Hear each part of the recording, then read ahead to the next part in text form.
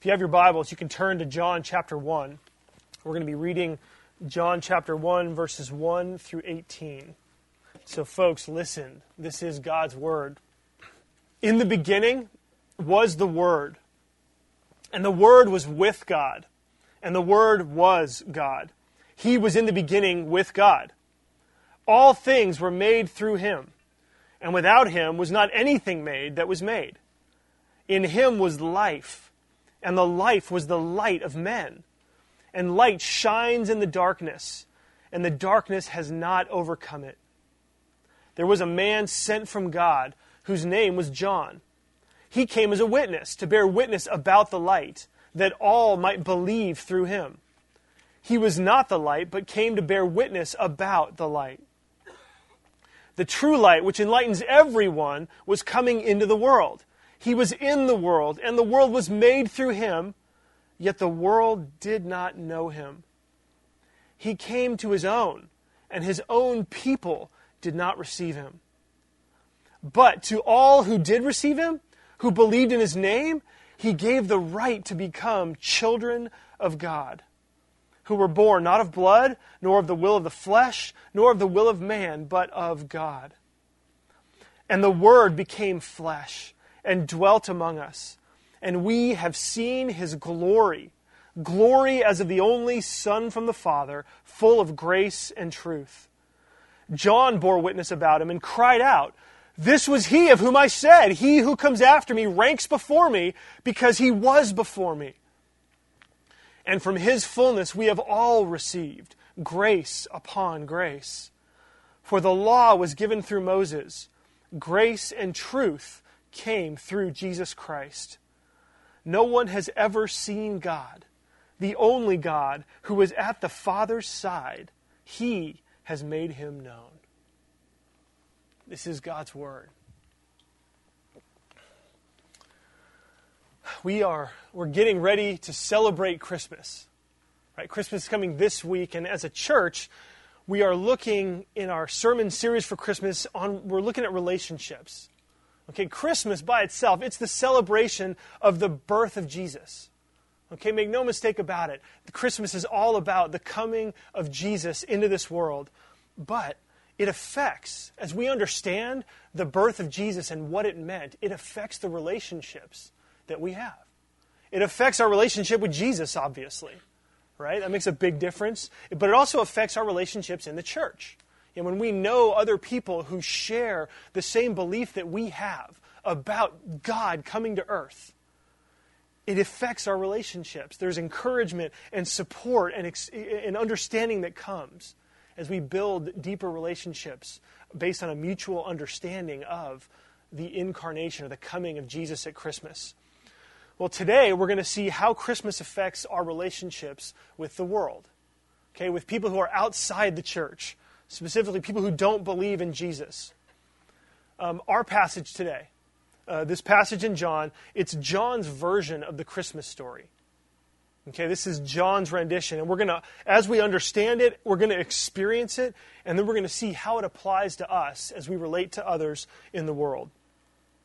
And when you think about that, when you think about folks who don't believe in Jesus, most non-Christians that I talk to, they tend to ask questions that fall into one of three categories.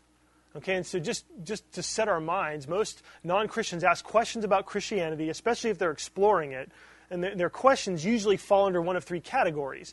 Is it true? Does Christianity actually work for you? Like, does it make a difference in your life? And then, will it apply to me? Okay, is it true? Does it work for you? And really, does it apply to me? And as we see John explain the miracle and the wonder of Christmas, we're going to see answers to these questions in this passage. Okay, so we got 3 points. Let me give you the 3 points as we start. We're going to see first that the Word is God. Second, the Word is man. And then third, the Word is Savior.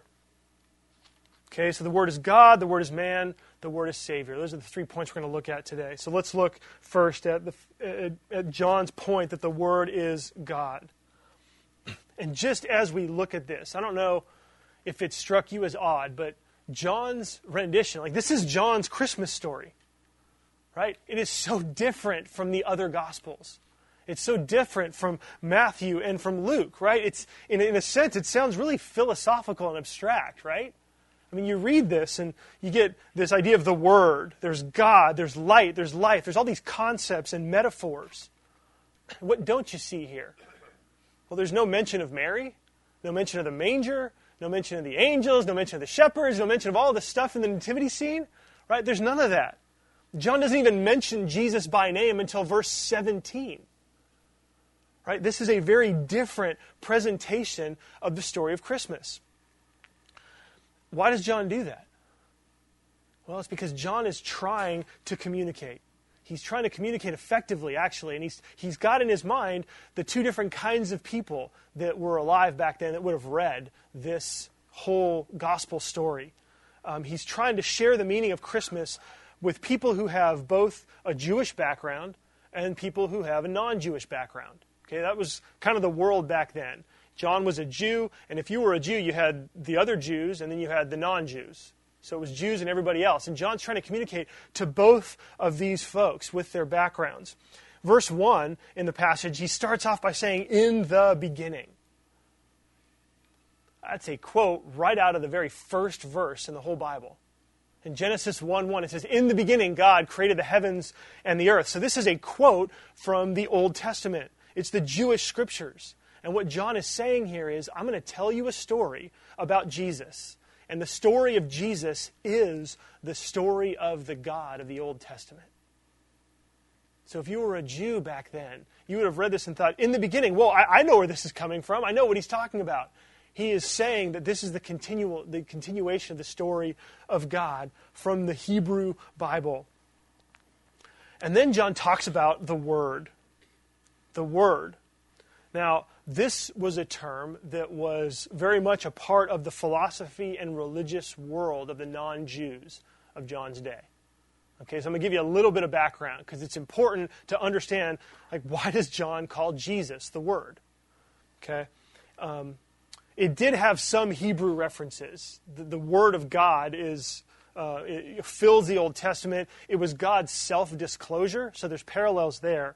But to the non-Jew, the Word, in Greek it was the term logos or logos, depending on how you pronounce it. And this was the rational mind that controlled the universe. Okay? If you asked a Greek speaker, a Greek back then, what is God, they would have different ideas, and one of the ideas was that the Word, they would say, the Word is the rational mind that rules the universe. Okay? Now, the doctrine of the Word in Greek philosophy was developed so that it was an effort to try to join the world that you could see with the world that you couldn't. Okay? They came up with this idea and they called it the Word. The Word is what helps us make sense and connections between what we can see and what we can't. Okay, and so some philosophers even said that the Word was a divinely created intermediary between God and the world as a mediating principle in the creation of the world and as a source of meaning of the world and of humanity. Isn't that interesting? Right? The Greeks came up with this notion of the Word, and this is what it meant. And so the idea was, if you can get in touch with the Word, if you can get in touch with this power, this principle of life, then your life will find its true meaning. That was part of the religious and philosophical views of the day. And so John is saying, look, what you believe, I am going to proclaim to you. John is saying, look, you believe in this abstract principle that you call the Word. I'm going to tell you about the Word. The Word is Jesus. All that you want the Word to do, all that you believe the Word does, mediates between heaven and earth, right? Gives meaning and purpose in life, governs and rules. I'm here to tell you that that Word is Jesus. It's not an abstract principle. It is a person. And I'm going to introduce you to him. That's what John is trying to do. And so at Harbor, we call this contextualizing. Right? You have to understand the people that you're talking to in order to communicate effectively. And that's what John is doing. John is contextualizing the message of Jesus, the story of Jesus, into a world that has both Jews and non-Jews who have different views of God. It would almost be like today if we were to go into an AA meeting or a 12-step meeting, right? And just to be able to walk in and, and to begin to share with people, the higher power that you're acknowledging. Right? Step one, you acknowledge a higher power. Well, that higher power is Jesus. And let me tell you about him. Okay, that's what John is doing when he calls Jesus the Word. He's saying it's not just a power, it's a person. It's a person and you can know him. It's Jesus.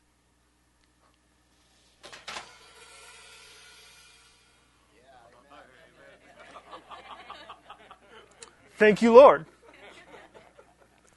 And so, for you today, if you're a Christian or not a Christian, John is going to invite you to compare your beliefs about God with what he says about Jesus. Okay? He's going to say that Jesus is the God that you sense is out there. Jesus is the manifestation of what you think God is or what you think God should be. And so, I want you to think just for a minute, what is God like? What do you think God is? Who do you think God is? What does God do? I want you to think about that. Because as we look at this passage, we're going to see if Jesus isn't actually the expression of what you believe. Okay, and so for John, who is the Word? He's really, really clear. From the beginning, he says the Word is God. Okay, this is clear. Look at verses 1 and 2. In the beginning was the Word, and the Word was with God, and the Word was God. Look at verse 18. No one has ever seen God, semicolon. The only God who is at the Father's side, he has made him known. So John is being very clear that this Word is God. It's also clear from verse 3, because this Word creates all things. All things were made through him, and without him was not anything made that was made. So this Word is God, not just in his person, but in his actions. This Word has created all things. This set of verses is one of the passages in the Bible that teaches us about the Trinity. Okay? The Bible teaches that there is one God. There is only one God, and yet that one God has revealed himself in three different persons: the Father, the Son, and the Holy Spirit. And we see here the dynamics of that. Because the Bible says there's only one God, and yet here you've got the Word being with God and the Word being God. Right? You've got no one's seen God, and yet the only God who's at the Father's side is explaining him. And so we see here, this is a passage that teaches us that we need to, it has taught the church to understand that God is triune. Three persons, one God. N.T. Wright, who's a great author, he said this: John knows perfectly well that he's making language go beyond what's normally possible. Okay, John is not confused here. John knows perfectly well that what he's doing is he's pushing language beyond what's normally possible, but it's Jesus that makes him do it. It's Jesus that makes him do it. I was thinking about that, and I was thinking, if God, the God who created the universe, were to enter into the universe, don't you think that would be kind of hard to explain? How do you go about explaining that to somebody? Right? That he is still holding the universe together. He's still governing and ruling, and yet he's part of it. Right? That's going to be kind of challenging. So if you're struggling a little bit, and I know that there are lots of different, usually where cults go wrong is with the person of Jesus. They kind of muddy it up because they try to say, well, okay, wait, you can't have Jesus and God as God, so we got to make Jesus something else. Well, this passage doesn't give us any room other than to say Jesus is God, and yet there's one God, and yet there's the Word and God. And so this is a mystery, And it ought to be a mystery because if we could fully understand God, I don't think he's God anymore. Right? So the Word is God in terms of who he is, in terms of what he does. The Word, this passage teaches us, the Word fills the world with goodness. Look at verse 4. It says, in him, in the Word, was life. Was life. This isn't just the ability to breathe, but it's all that makes for human flourishing. Right? I'm talking about not just things that are alive. I'm talking about life. Right? When you feel alive, you're not saying I'm breathing. You're saying, I feel like this is the way life is supposed to be. Right? That's what life is. That's what it's talking about here. The Word as God is the source of all that is good and all that's life-giving. Okay? And then the Word is the source of light. Verses 4 and 5. In him was life, and the life was the light of men. And the light shines in the darkness has not overcome it. And so we see here, this is illumination. Right? It's teaching and understanding. It's identifying right and wrong. And let me make sure that it's clear. This isn't identifying right and wrong to beat you up. Okay? It's not a list of rules of do's and don'ts so that somebody can come to you and just whack you over the head and make you feel awful and guilty.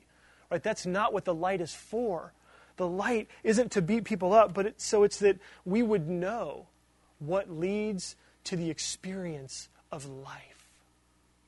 It's that we would know what's life-giving. It's that we would understand if you act in these ways, you're not promoting life and you're going to end up feeling empty. But if you act in these ways, these are the paths of rightness, righteousness. These are the paths of life and joy and happiness. And so the Word is the source of light. And we have a Bible, right? The words of Scripture give us light and life.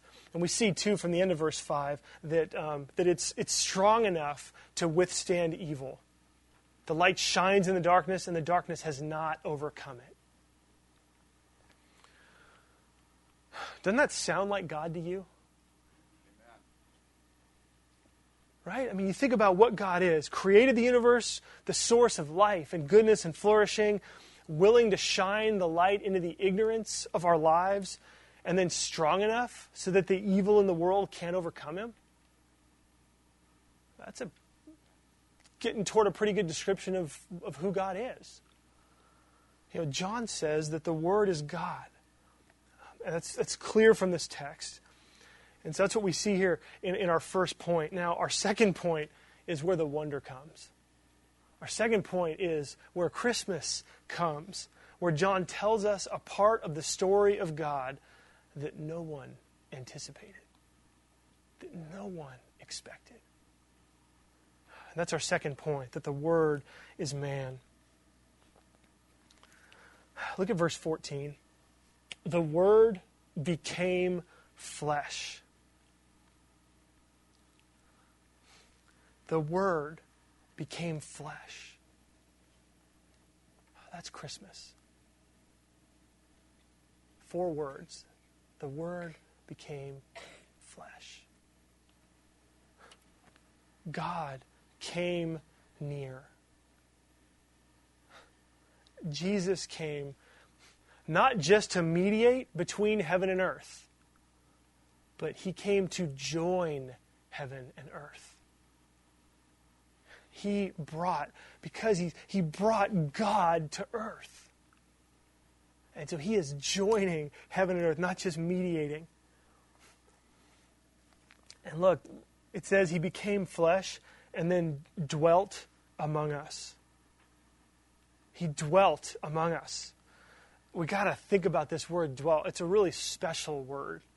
It's the word in Greek when it was originally written. It's the word for tent. Okay? And so it's like saying Jesus tented among us. And that's important because when you think about the Bible that the folks had back then, it was the Old Testament. And if you start talking about God tenting among his people, what do you think of? You think of the tabernacle. The tabernacle in the Old Testament that God outlined the construction of in the book of Exodus. It was built in the book of Leviticus, and then it traveled with the people. It was this large, elaborate tent where God dwelt with his people, where God lived with his people. The tabernacle was an effort on God's part to be close to his people. God was saying, I love you so much that I want you to know that I want a relationship with you. I don't want you to think about me just as a power up there, but a presence down here. And so God had this tabernacle erected that was the place where his glory dwelt. It was who he was in the midst of his people, and he went with them wherever they went. Wherever they went, God was in their midst. He was in the middle of them. And when they'd camp, they'd put the tabernacle in the center, and you'd have 3 tribes on the north side of the tent, 3 tribes on the south, 3 tribes on the west, 3 tribes on the east. And so the picture was God is dwelling with his people. This is how much God loves his people. He wants to be with them. He wants a relationship with them. In the Bible, it's our sin that separates us from God. Okay, Isaiah chapter 59, verse 2, it says, but your sins have caused a separation. Your sins are separating you from God. The idea is that when we sin, it's like we start building a wall between us and God. And the more we sin, the higher that wall gets. The more we sin, the thicker that wall gets. And the love and the grace that flows between us and God, really from God to us, that we need so desperately, it's like we're putting these boulders in the path, and the grace can't flow. God's love will not flow. And so from the beginning, even in Genesis, when Adam and Eve sinned, it's like the whole Bible, in a sense, is people running away from God, but then God running after people. And the tabernacle is this amazing expression of God chasing his people, of God saying how much I love you, I want to be with you. I don't want you to live apart from me. I don't want you to cut yourself off from me with the decisions that you make. And so I'm going to come and I'm going to dwell in you. And so God it's like he gets closer and closer and closer and closer. And in our passage, it's like we get to see the climax. In verse 14, we see the climax. Christmas is God getting as close as he possibly can to us. Coming to be with us. Drawing so near that he becomes human and lives with us. Man, that's good news. That is good news. Jesus came because God wants to close the gap between us and him. Jesus is like the tabernacle, John is saying, but he's infinitely better. And I think if you can get a hold of that, if you can understand that that's why Jesus came, it changes everything. It changes how you think about your life. It changes how you think about God. And as you understand the nearness of God and how close he can get, you begin to feel the warmth of his love, and it begins to change you. It begins to change you. You know, back to what we think about God, I think it's one thing to think about God as the creator and the source of light and life. Jesus does all that. But this is the mind-blowing nature of Christmas, that God would come in the flesh, that he would come so that he might save us. You don't expect him to do that. You expect him to be up there creating, governing, ruling, but you just don't expect he's going to show up. And I think for us, even both Christians and non, you don't expect sometimes, you get surprised you show up at church on Sunday, right? And God, you don't expect he's going to show up in your life and say something that's exactly what you need to hear. That he's going to draw close to you and that you're going to feel love coming from him because Jesus cares about you.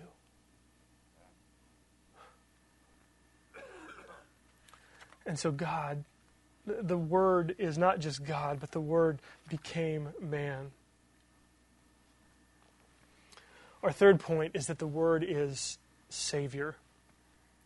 The Word is Savior. And we see He has life in verse 4, and He's the source of it so He can give it to others. He's got light, and that enlightens us, verse 5. It shines in our darkness.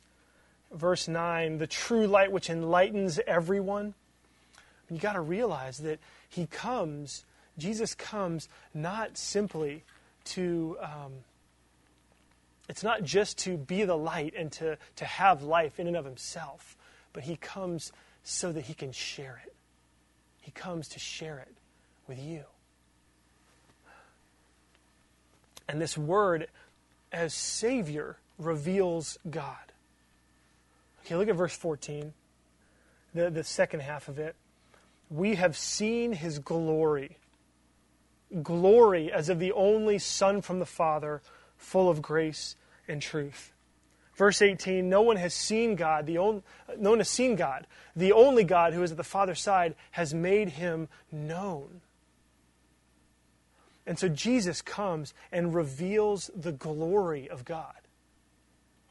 Okay? He makes God known to us. If you want to know who God is, you just need to look long and hard at Jesus. Because Jesus is revealing God. Now, I don't know what you think about when you think about glory. Right? We beheld His glory. Glory as the only Son from the Father. What does that word mean to you? We talk about glory to God in the highest.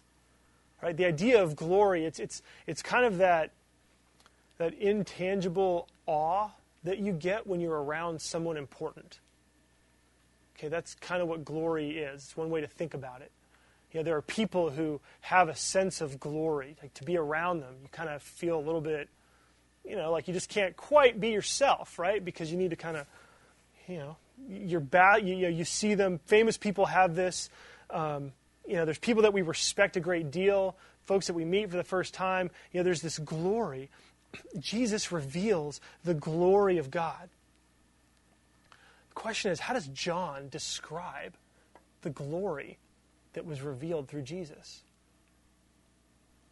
When John is going to describe the glory of Jesus, how does he describe it? He describes it with two words: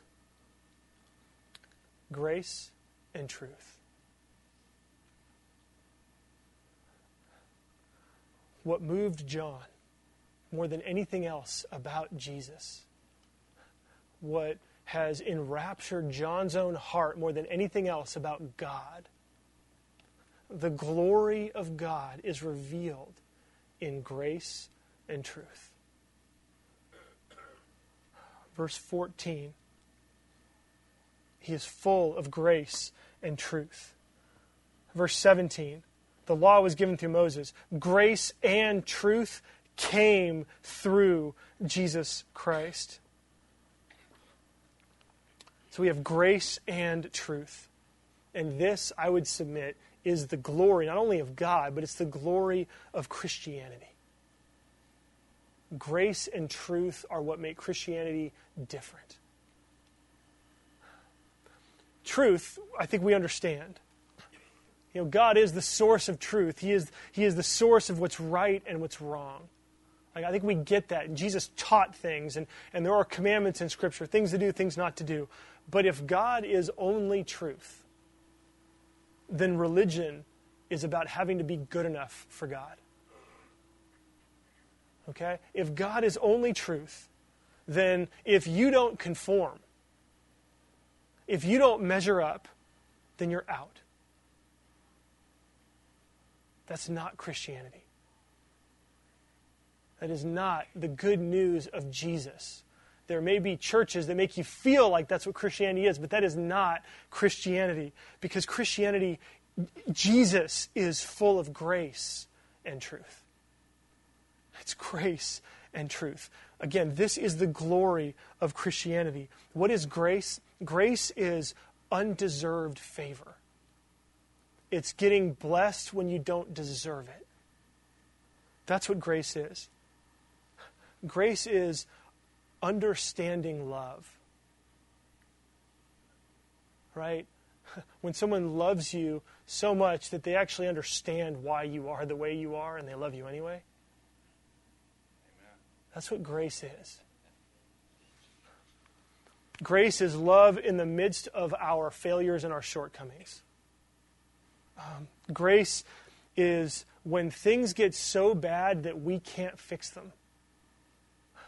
Grace is not condemning, but God coming to save.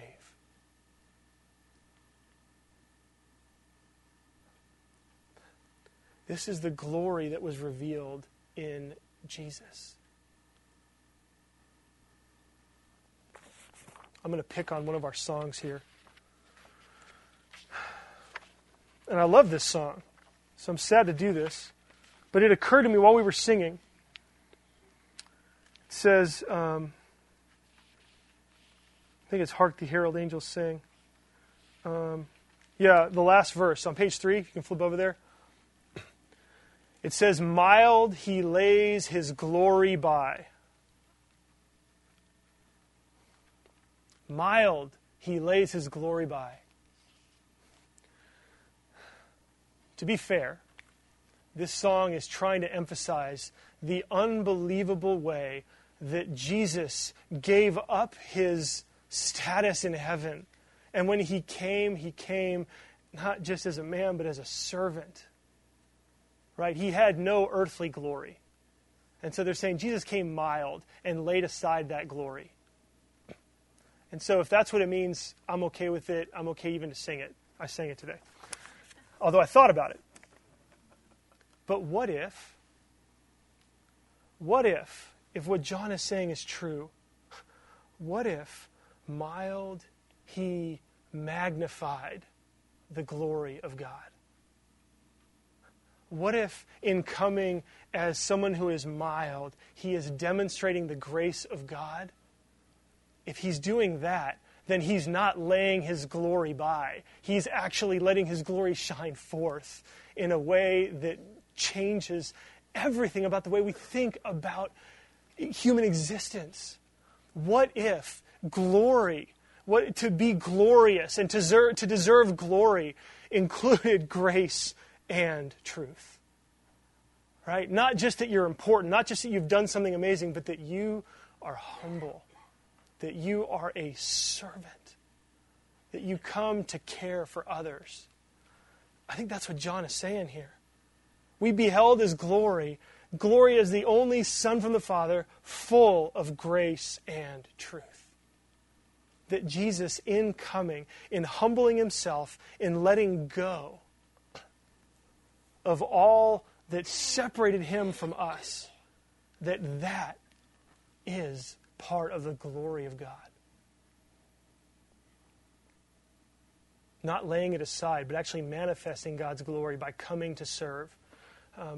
Great quote from a guy named Don McLeod, who wrote a book on the theology of God. And he says that at the very heart of God lies an impulse to serve.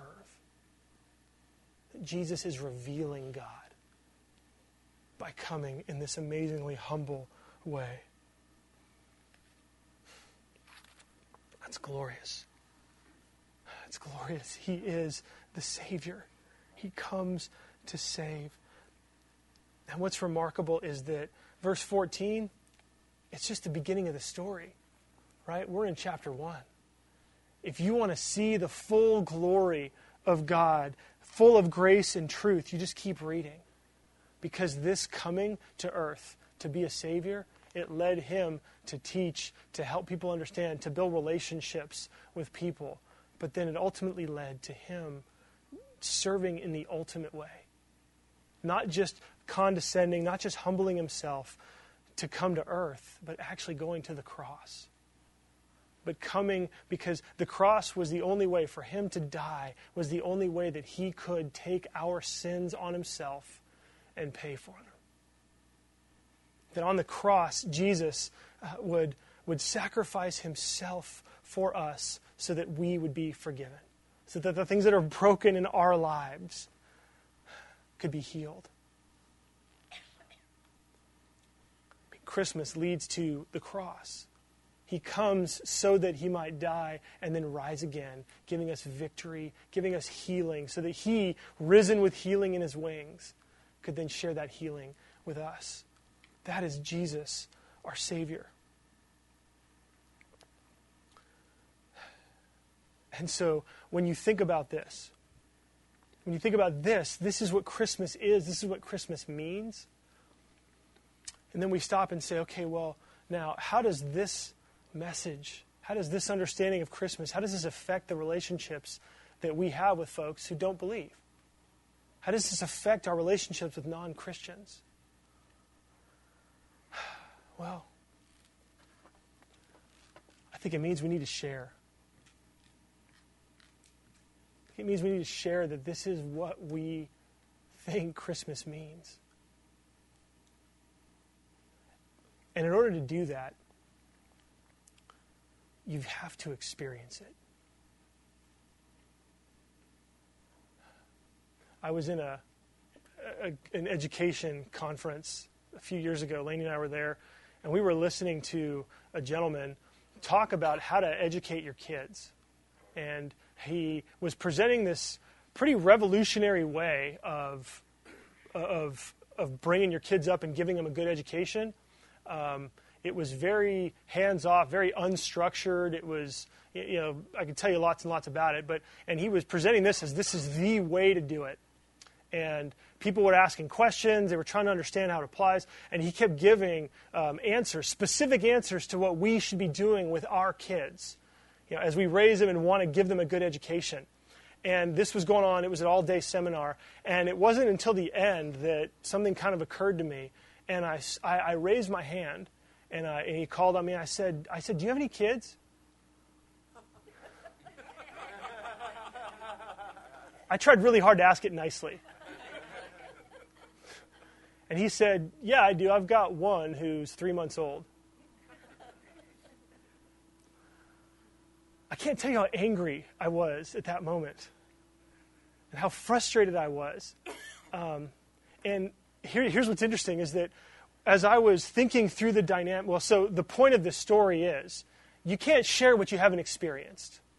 Okay, that's the point. So there's the point. Let me tell you a little bit about this story, though.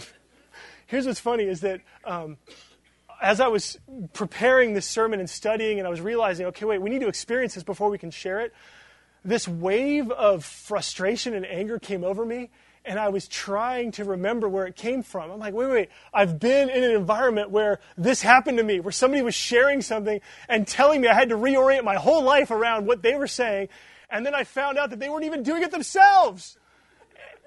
But I couldn't remember what it was. And so I had the feeling, this awful feeling and this frustration. I was like, where is this? And I couldn't remember. I was like, Lainey, do you remember where this was from? And she said, I think it might have been from this education conference. I was like, oh yeah, that's right. And so the point is that you have to experience something in order to share it. Okay? Because if you don't, you're going to get found out.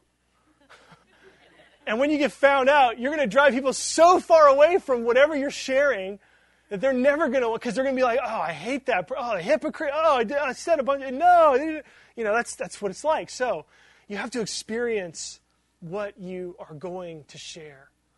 And so let's just talk about the three questions, or the three categories of questions that get asked. Because this is good for us, because we need to ask ourselves, have I experienced this? And then, can I share it? Right? How do I share it? And so, remember that first category. People ask questions that really sort of get at the issue of, is this true? Right? Is Christianity true? Boy, there's thousands and thousands of pages, books for and against that have been written on that. Let me just say that John is convinced that this is true. Okay? John is convinced this is true. John actually changed his entire life. He oriented his whole life around the conviction that Jesus was God in the flesh. That Jesus died and then rose again. And so John, his whole life changed, and John stood up for what he believed to his dying day. He went all the way to the end. He ended up exiled, living all by himself on an island because of what he believed. John was convinced. John actually he was with Jesus. Okay? He was one of the folks who walked with him from the beginning. He was there from beginning to end of Jesus' ministry. And so he is, I would say, he's a credible eyewitness. So, is it true? If you've got other questions, we can talk about those. But, John is overwhelmingly persuaded, and every person that knew Jesus, that were part of his 12, except for Judas who betrayed him, and he even felt bad about it afterwards, every one of them, they died for what they believed. You don't do that if you're making it up. If you're the ones who make it up, you don't die for it. So is it true? Boy, I'm going to say it's true. And I think the next two questions will also help you be able to discern if it's true or not. The second question that people ask is, does it work? Right? Does it work for you? Let me ask you a question.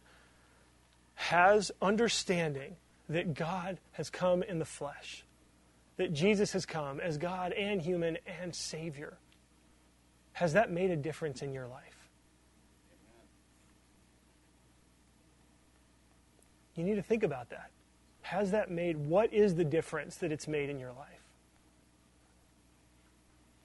That's something, the more of that you can think about, write down, the more powerful your ability to share will be. Because again, we're not talking about a principle here. We're talking about a person. And if having a relationship with the person of Jesus has made a difference in your life, that's what you share. That's what you share. Does it work for you? Does it make a difference? Just from my perspective, it has changed everything. I'm doing this now because it's changed so much for me. It has given me a real sense of peace.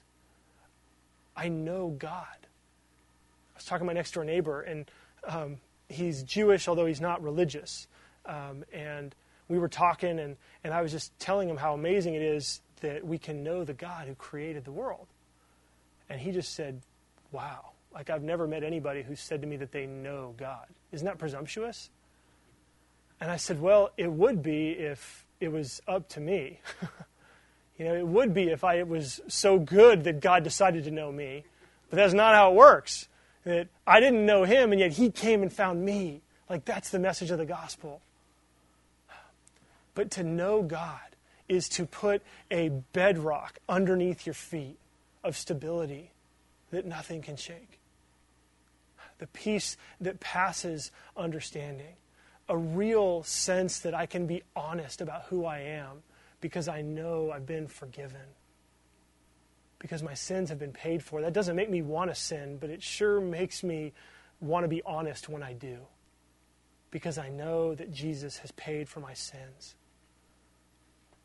And then to see the growth. I'm a different person than I was, 20 years ago when I started following Jesus, but I'm different now than I was 6 months ago because Jesus is continuing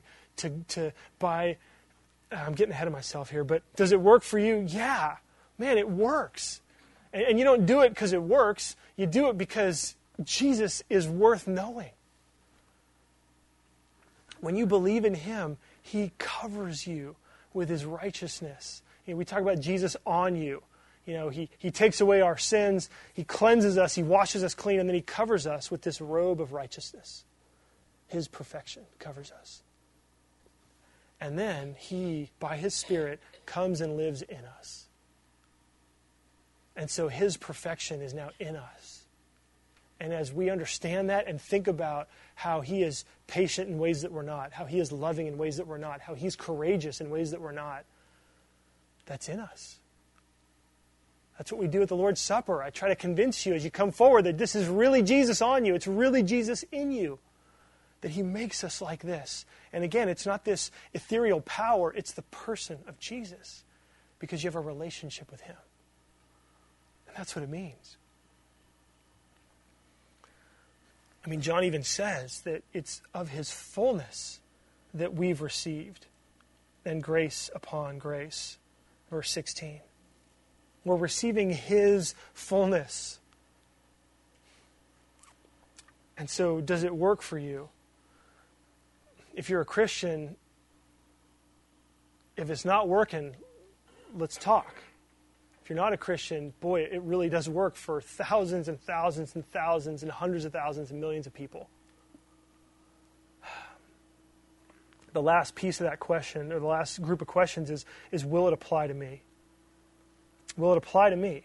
Right? Okay, that's good for you. I'm not sure if it's going to work for me.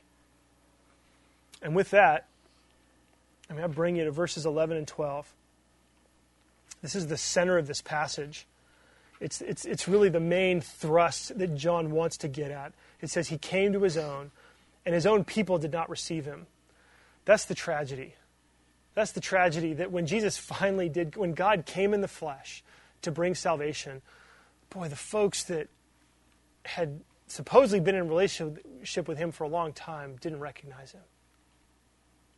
They didn't know him because they had gotten so far away from God. And I think that's true for us sometimes. With the decisions that we make, we've gotten ourselves so far away from God that when we hear about Jesus, sometimes we don't recognize him as God. But then verse 12, but to all who did receive him, who believed in his name, to them he gave the right to become children of God. So does this apply to you? If you believe, it does. If you are willing to receive Jesus, to believe in his name, then you will have the right, the authority to be a child of God. That you will enter into a relationship with God that will fill you with joy, with wonder, with happiness, because you will be in relationship with Jesus. So it does apply. And so for us, just to try to bring this to a close, experience it. If you believe in Jesus, you will experience it. If you're trusting in him today, you should be experiencing it. If you're not, let's press into community. Let's talk. Let's pray together. Let's have conversations, because what John is saying is true for anyone who receives him.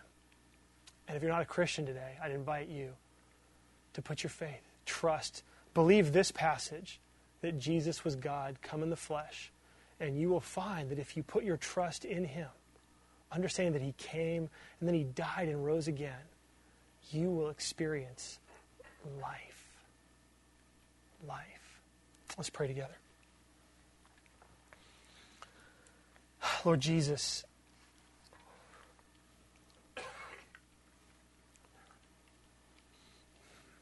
the glory that you revealed, full of grace and truth, and that we might receive from your fullness, we need your grace and your truth. Your truth that exposes us, and your grace that washes us clean. Your truth that points us in the right direction, and your grace that gives us the strength to follow you. All of this surrounded by your love, that we would know you and be in a relationship with you. Thank you for coming. Thank you that Christmas means so much more. Help us to press in to you. Help us not to lose you in Christmas. And Jesus, for those folks who are here and aren't yet trusting in you, would you give them the faith? Help them to see that what they hope God could be, you are and more. Draw us all closer to you, we pray, for your sake, for your glory. Amen.